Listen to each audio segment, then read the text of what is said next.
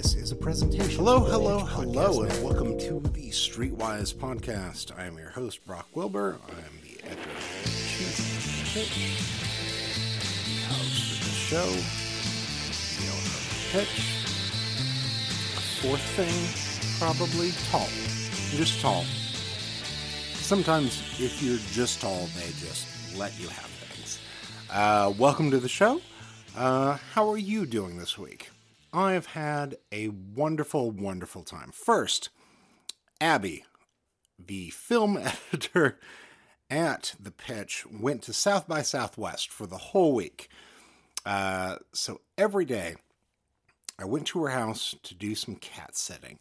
And I owe cat sitting because she had one cat, Buster Keaton, little black cat who has no interest in people.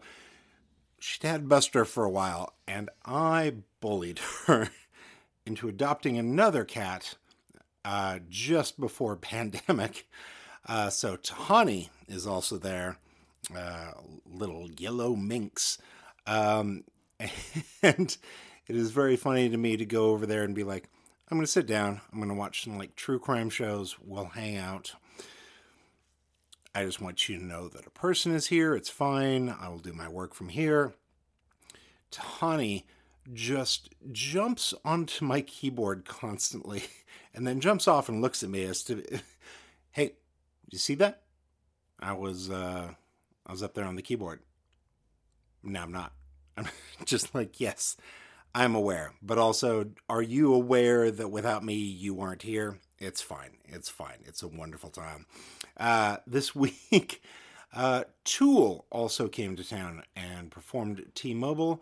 Tool is my dad's favorite band. We used to go see them together all the time. High school, middle school, college. And so now, every year past that, whenever they come to KC, we make the arrangements to go see it together. That's what he wants to see. We saw them in 2019. It was a bit of a brutal time, getting him into the venue. It is what it is. You're there with your dad, and there's a rush of people, and you're like, come on, guys, help out a bit. It'd been a few years since that, and I was like, I don't know what's going to happen from here. And we had a great time. We paid for the parking spots right next to T-Mobile, went on up in, had a sit down, and watched the show. The opening act was the most boring nu metal band of 2006 you ever did see. But they said at the end of their set, you can get our t-shirts, or our album, or a football. And when they said you can get a football, I lost my mind. And I went out into the entirety of T-Mobile and walked around being like, I've got to find that goddamn football. I must find the football from the band called The Acid Better, or whatever they were. Couldn't find it. And so at some point I was like, they pulled a funny prank on me. They obviously had no football. That was a good joke. They really got me with it. Flash forward to the end of the night. On our way out of the venue, the last merch stand right by the door, they're like, this is the only merch stand that has their stuff, and we do have the football. And I was like, oh my God, I want to get the football. And they had 3 of the football, and each one cost $100. And I just stood there in a stunned silence where I was like, I don't know, would it have been better were this not to exist versus it existing but being what it is? An existential crisis occurred. That's fine. So what happened within the Tool concert is that we got to see a band that 30 years into their career is better than they have ever been. But also, all of their songs are 10 minutes long. I assume that Pink Floyd fans understand this. So yeah, at the end of the night, 2 hours of show was 12 songs. So I don't know. You get what you get. Uh, we had a great time. We got out early. It was fine. It was wonderful. Like, they're very talented. They always have an incredible visual show. But what they also have is a thing that they don't tell you about, which is that you can't take pictures. If you take pictures, you'll get kicked out of the show. And I've been to shows before from like Jack White and comedians where they're like, when you get into the venue, you check your phone in like it's a coat check. On your way out, you'll get it. It's fine. We just don't want you recording this. It's something in progress. It is whatever. And everyone that shows up has been told about it ahead of time, and they agree to that. Or I've been at shows like St. Vincent, who has a whole album about like, do any of us exist if we are not posting on social media? And she started the concerts on that tour by being like, can we just like put the fucking phones down? Can we just like all like take part in a thing for a while? Like, I can't stop you, but like, what if we like made a pact here and like did this? And it's like, cool. Got to a concert where no one had announced this, and every third seat in a stadium had a little piece of paper taped to it that said, hey, if you take a picture or a video or hold your cell phone up at all, you will be ejected from the venue and will not get a reimbursement. And I was looking at that and I was like, that seems insane. That's also a crazy thing to spring on people last minute. And the show started and I was like, I don't know. I'm here as a journalist who is going to later cover this. I'm going to start taking some photos. And what I failed to notice was that the entire main floor of the venue was flooded with men. Men that had a single night vision goggle over one eye. So like, not both, just one. So they look like the Borg.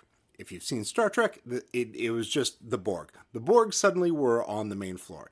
And they were looking at people, and if they saw somebody hold their cell phone up for any reason, they would flick a flashlight at that person, and then somebody in a suit, like a Men in Black, would walk over and say, hey, can I talk to you out here for a second? And then that person would never come back. And it is baffling to me that a band that has come from the place of like, fuck the man and like structure is whatever, would tour in this way where they're like, if you bought $100 seat ticket, we will kick you out for holding up a cell phone. You know, that way that everyone in the world now interacts with live music. And it's not like you're spoiling a movie. It's not like you're stealing something. There's just people that wanted to take pictures of a visually exciting concert full of lasers. And so I started taking a lot of pictures just to make them angry and started waving and smiling because I really, really wanted to have a First Amendment argument with somebody and then about the rights of the press. But also, how many concerts do I have left with my dad? And also, we had a pitch photographer in the pit that was given a pass, which today he reached out to let me know, hey, the pass says that it's sponsored by Facebook. So once again, so many questions arise from what happened. I'm like, I saw a really great show where a band did a very good time, but also, what was that? What was that thing that happened? So, I don't know. At the end of the day, it was great. And also, a friend who is a comedian from Los Angeles was much higher up in the giant stadium that is T-Mobile and reached out to me the next day to be like, hey, I don't know. were you happening to sit next to a man that looked like your father in a blue button-down shirt? And I'm like, I have no understanding of how you snipered where I was, but like, yes, that's where we were. Anyway, this is the Streetwise Podcast. That's me unpacking a weird photo police thing that I don't know what to do with. I'm sure people online will yell at me and let me know what it was. Anyway, we have an interview coming up later with our new associate editor at The Pitch. We have Nick's Music Corner. But first, we have a story read by Jason from Stolen Dress Entertainment. There we are. Called No More Heroes. It is written by me, and it is about how a local dude has worked to replace Dungeons and Dragons as the baseline of tabletop RPGs. I hope you enjoy. No More Heroes. Zweihander and Blackbirds are the dark engines driving future legends, by Brock Wilbur. In 1971, a bunch of dudes got together for a role-playing game. They were ready to commit time and effort toward full immersion in an experience that promised high stakes and high rewards. They began crafting a story. Their characters would be honest, undistilled representations of humanity. They would test the limits of their enemies and the limits of themselves.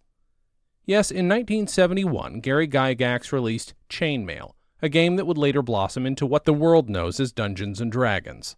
But the introduction wasn't about Gygax's creation. That was an explainer of the Stanford prison experiment. Why draw the parallel between a tabletop game and an ethical crime in sociology? Because Blackbirds has the energy of both. Grim and perilous. In 2017, Daniel D. Fox of Kansas City published Zweihander Grim and Perilous RPG.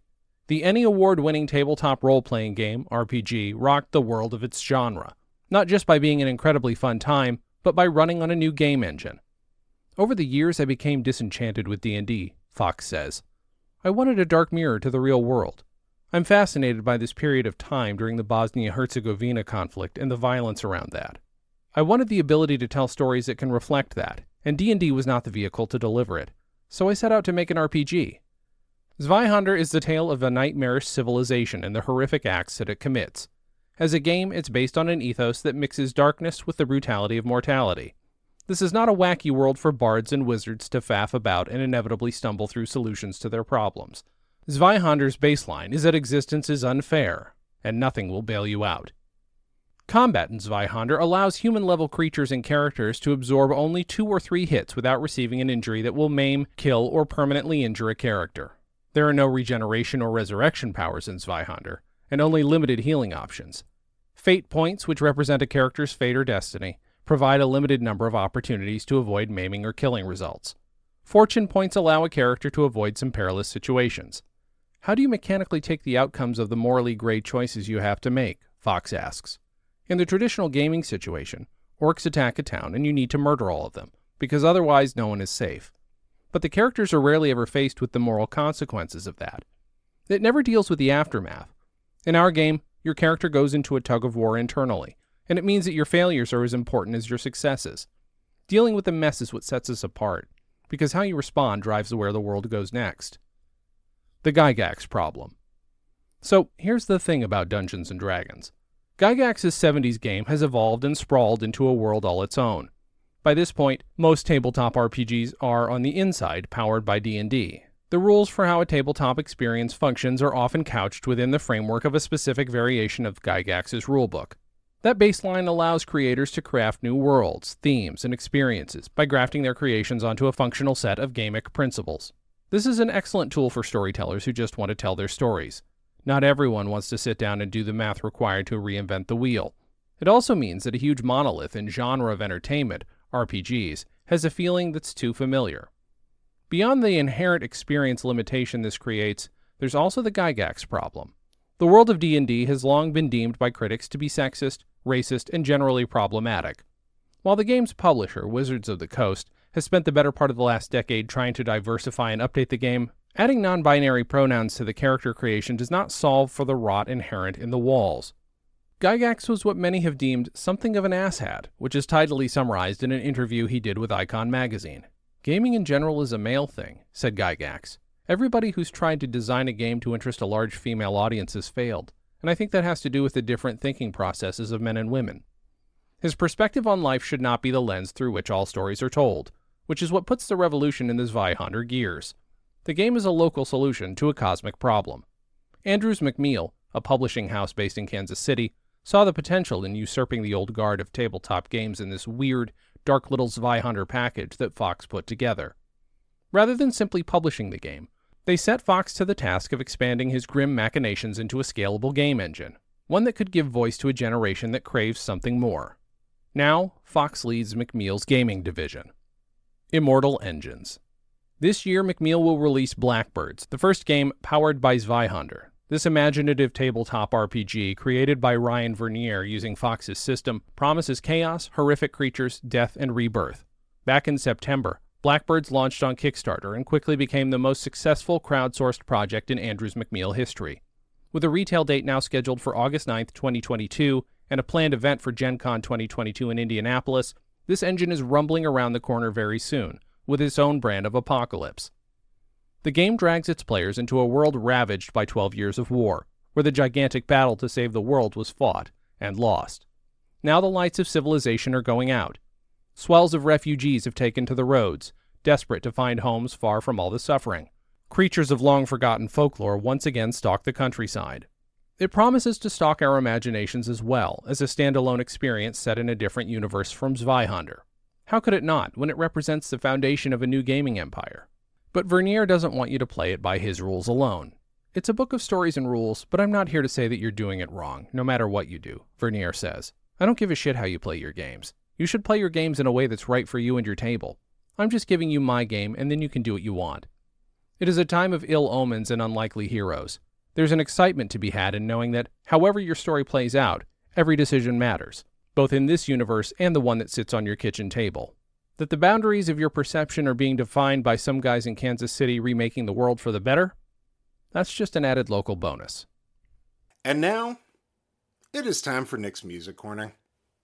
Hello, I'm Nick Spacek, music editor for The Pitch, here with this week's local music recommendation. When Fritz Hutchison released his debut album on Center Cut Records, Wide Wild Acres, in the spring of 2020, we were big fans here at The Pitch. Thanks to a selection of inventive and clever videos, the Kansas City artist's music rapidly hooked us, and we've been eagerly awaiting a follow-up ever since. That release comes in the form of Movie Night, due out April 15th from Manor Records. It's a fun collection of songs, alternately raucous and introspective, and sometimes both at once. We were happy to premiere the first single off the album, Ladder Shake, featuring Bodacious Thang, aka Cheyenne Jolene. It begins like a Mountain Goats song before soaring like Alabama Shakes, complete with a full horn section. I spoke with Hutchison via email about the new album, the single, and how it came to be over at The Pitch's website, so you can check that out over there. Here's Ladder Shake.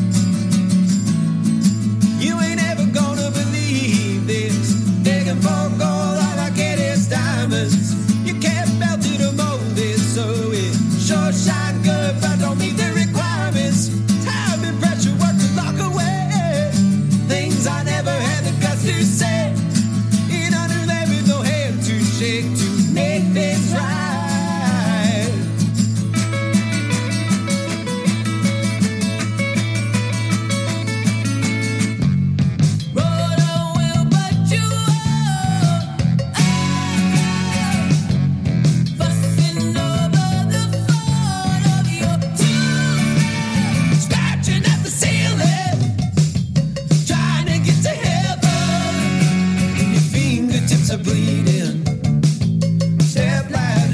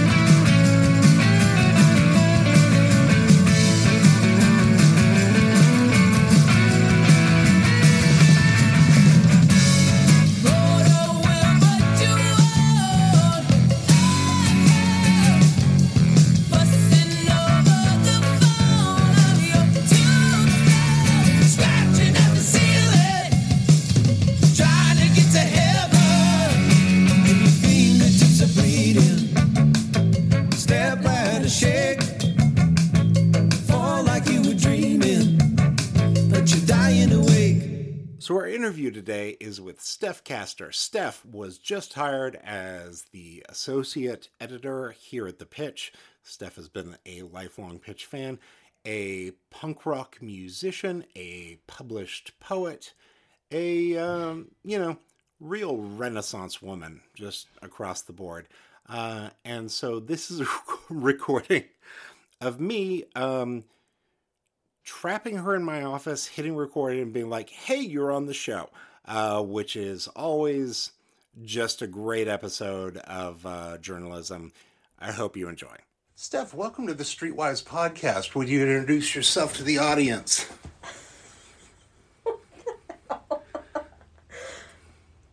Yeah, I am Steph Castor, new assistant editor at The Pitch, local poet, writer in general. What else do you want to know? What is it you do here now that you're our newest member of the team? I think people enjoy meeting the squad. Yeah, I mean, my ultimate goal is to clean up articles that need it, help shape our writers a little bit better. And Clean up articles? These articles are flawless. Oh, no, they come in perfect. They come in perfect. Every day. I don't know what you would suggest otherwise. I'm fairly certain each and every person listening to this podcast right now has made me aware of at least one typo over the years. So, good. I'm not really pulling off that lie in the way I hoped. Tell us your life story. Where are you from? I was born... You're acting like this was a surprise thrown your way that you hadn't prepared for. Not a surprise at all. Okay. I was born in Santa Maria, California. I lived on the Central Coast until I was about 14 and relocated to Baldwin City, Kansas with my mom in 2004 and have been hopping around here ever since, trying to figure out why I'm still in the Midwest, but I think it's the people, to be honest. Are you trying to flee? I was for a while. Okay. Yeah, but the past few years I keep finding new reasons to fall in love with it, at least in Kansas City. I don't know. I like how much of my youth was spent being like, I must leave this place, and how much of my adulthood was spent being like, I must leave the coast. It is not a place for human beings to exist. So, poetry. How does one get into that? Well, in my case, I was in 7th grade, and I don't know, it was a required assignment, actually, from a teacher. It was just a quarter-long English class, and we had our first poetry unit, and I realized how good rhyming and all that shit made me feel, and I just kind of stuck with it since then, even though I hardly rhyme these days. Rhyming and all that shit is, I like that as a tagline for poetry in general. I would say, though, in high school, my junior year was when I really started taking it seriously. My English teacher, Bonnie Butil-Huntoon, was kind of like my Dead Poet Society inspiration. You know, she encouraged me to start a poetry club in her school. It was a very rural school, and years later actually came to see me at the Bottleneck for a reading and had a beer with me. So that was pretty awesome. The beer with the teacher later in life is always one of those that you're like, I did not see this coming or think it would be cool, but so now you are a published poet many times over. Like twice, yes. Yes, 2 full books that I am looking at right now on my desk. All right, so you are performing poetry still? Yeah, I have a few events coming up in the next month. One this week at a gay bar, which will be kind of a first for that sort of setting, I guess. I'm excited to see how it lands at the Missy B's. It's I mean, I've gone to several shows at Missy B's, and I've actually performed there before, but it was music. But I've never seen poetry nor done poetry at Missy B's. So I'm curious to see how the crowd reacts to that kind of thing. We've skipped over your years as a rock star musician. Tell me about your music career. Because all this combines to make the perfect pitch employee. I have been playing guitar since I was 11 years old. Joined my first band when I was 14, actually when I moved to Baldwin City, Kansas, of all places. Baldwin City known for its music scene. Absolutely, yeah.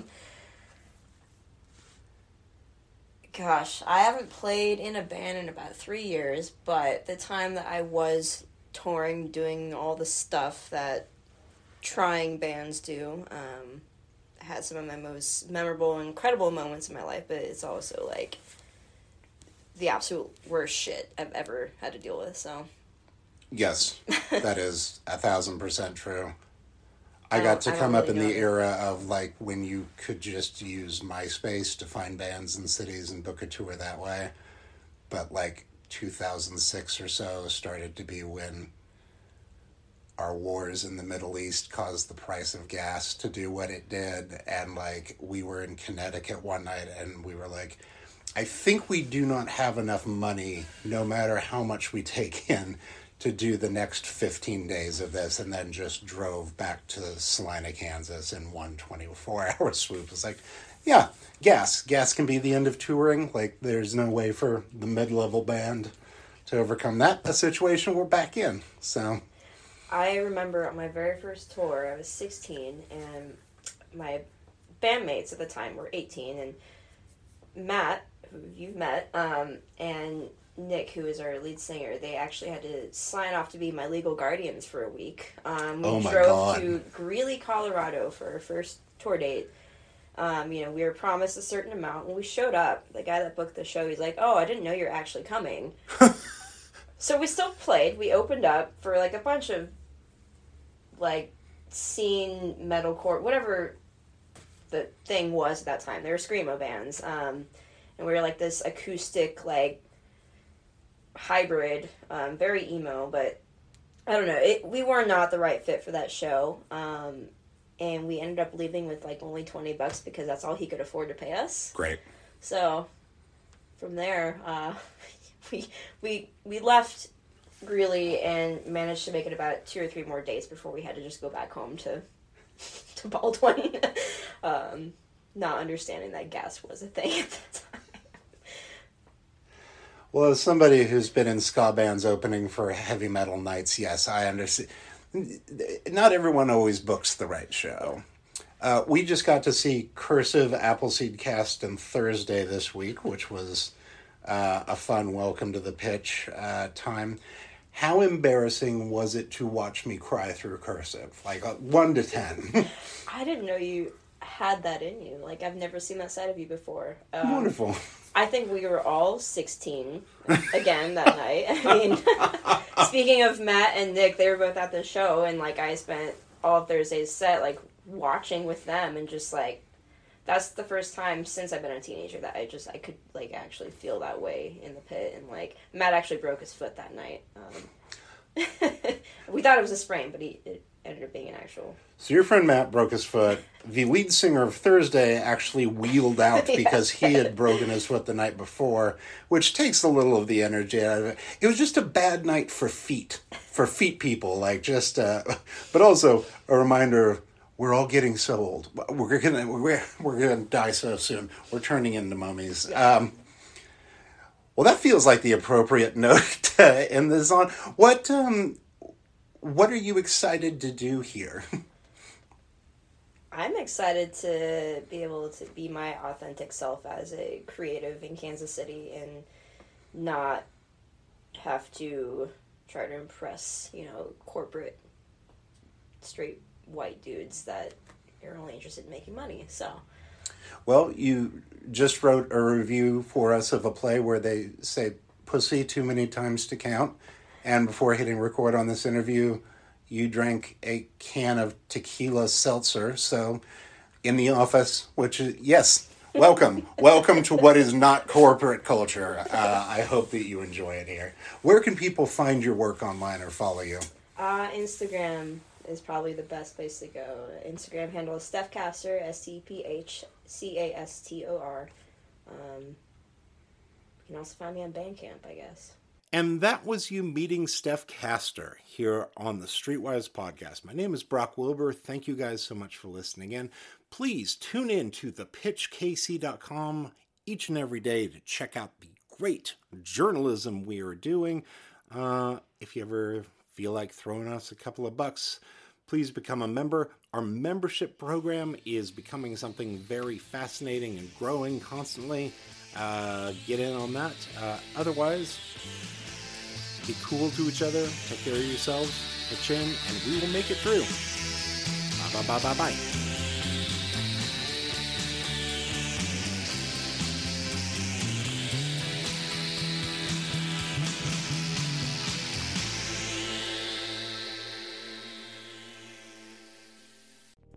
This was a production of the Pitch Podcast Network.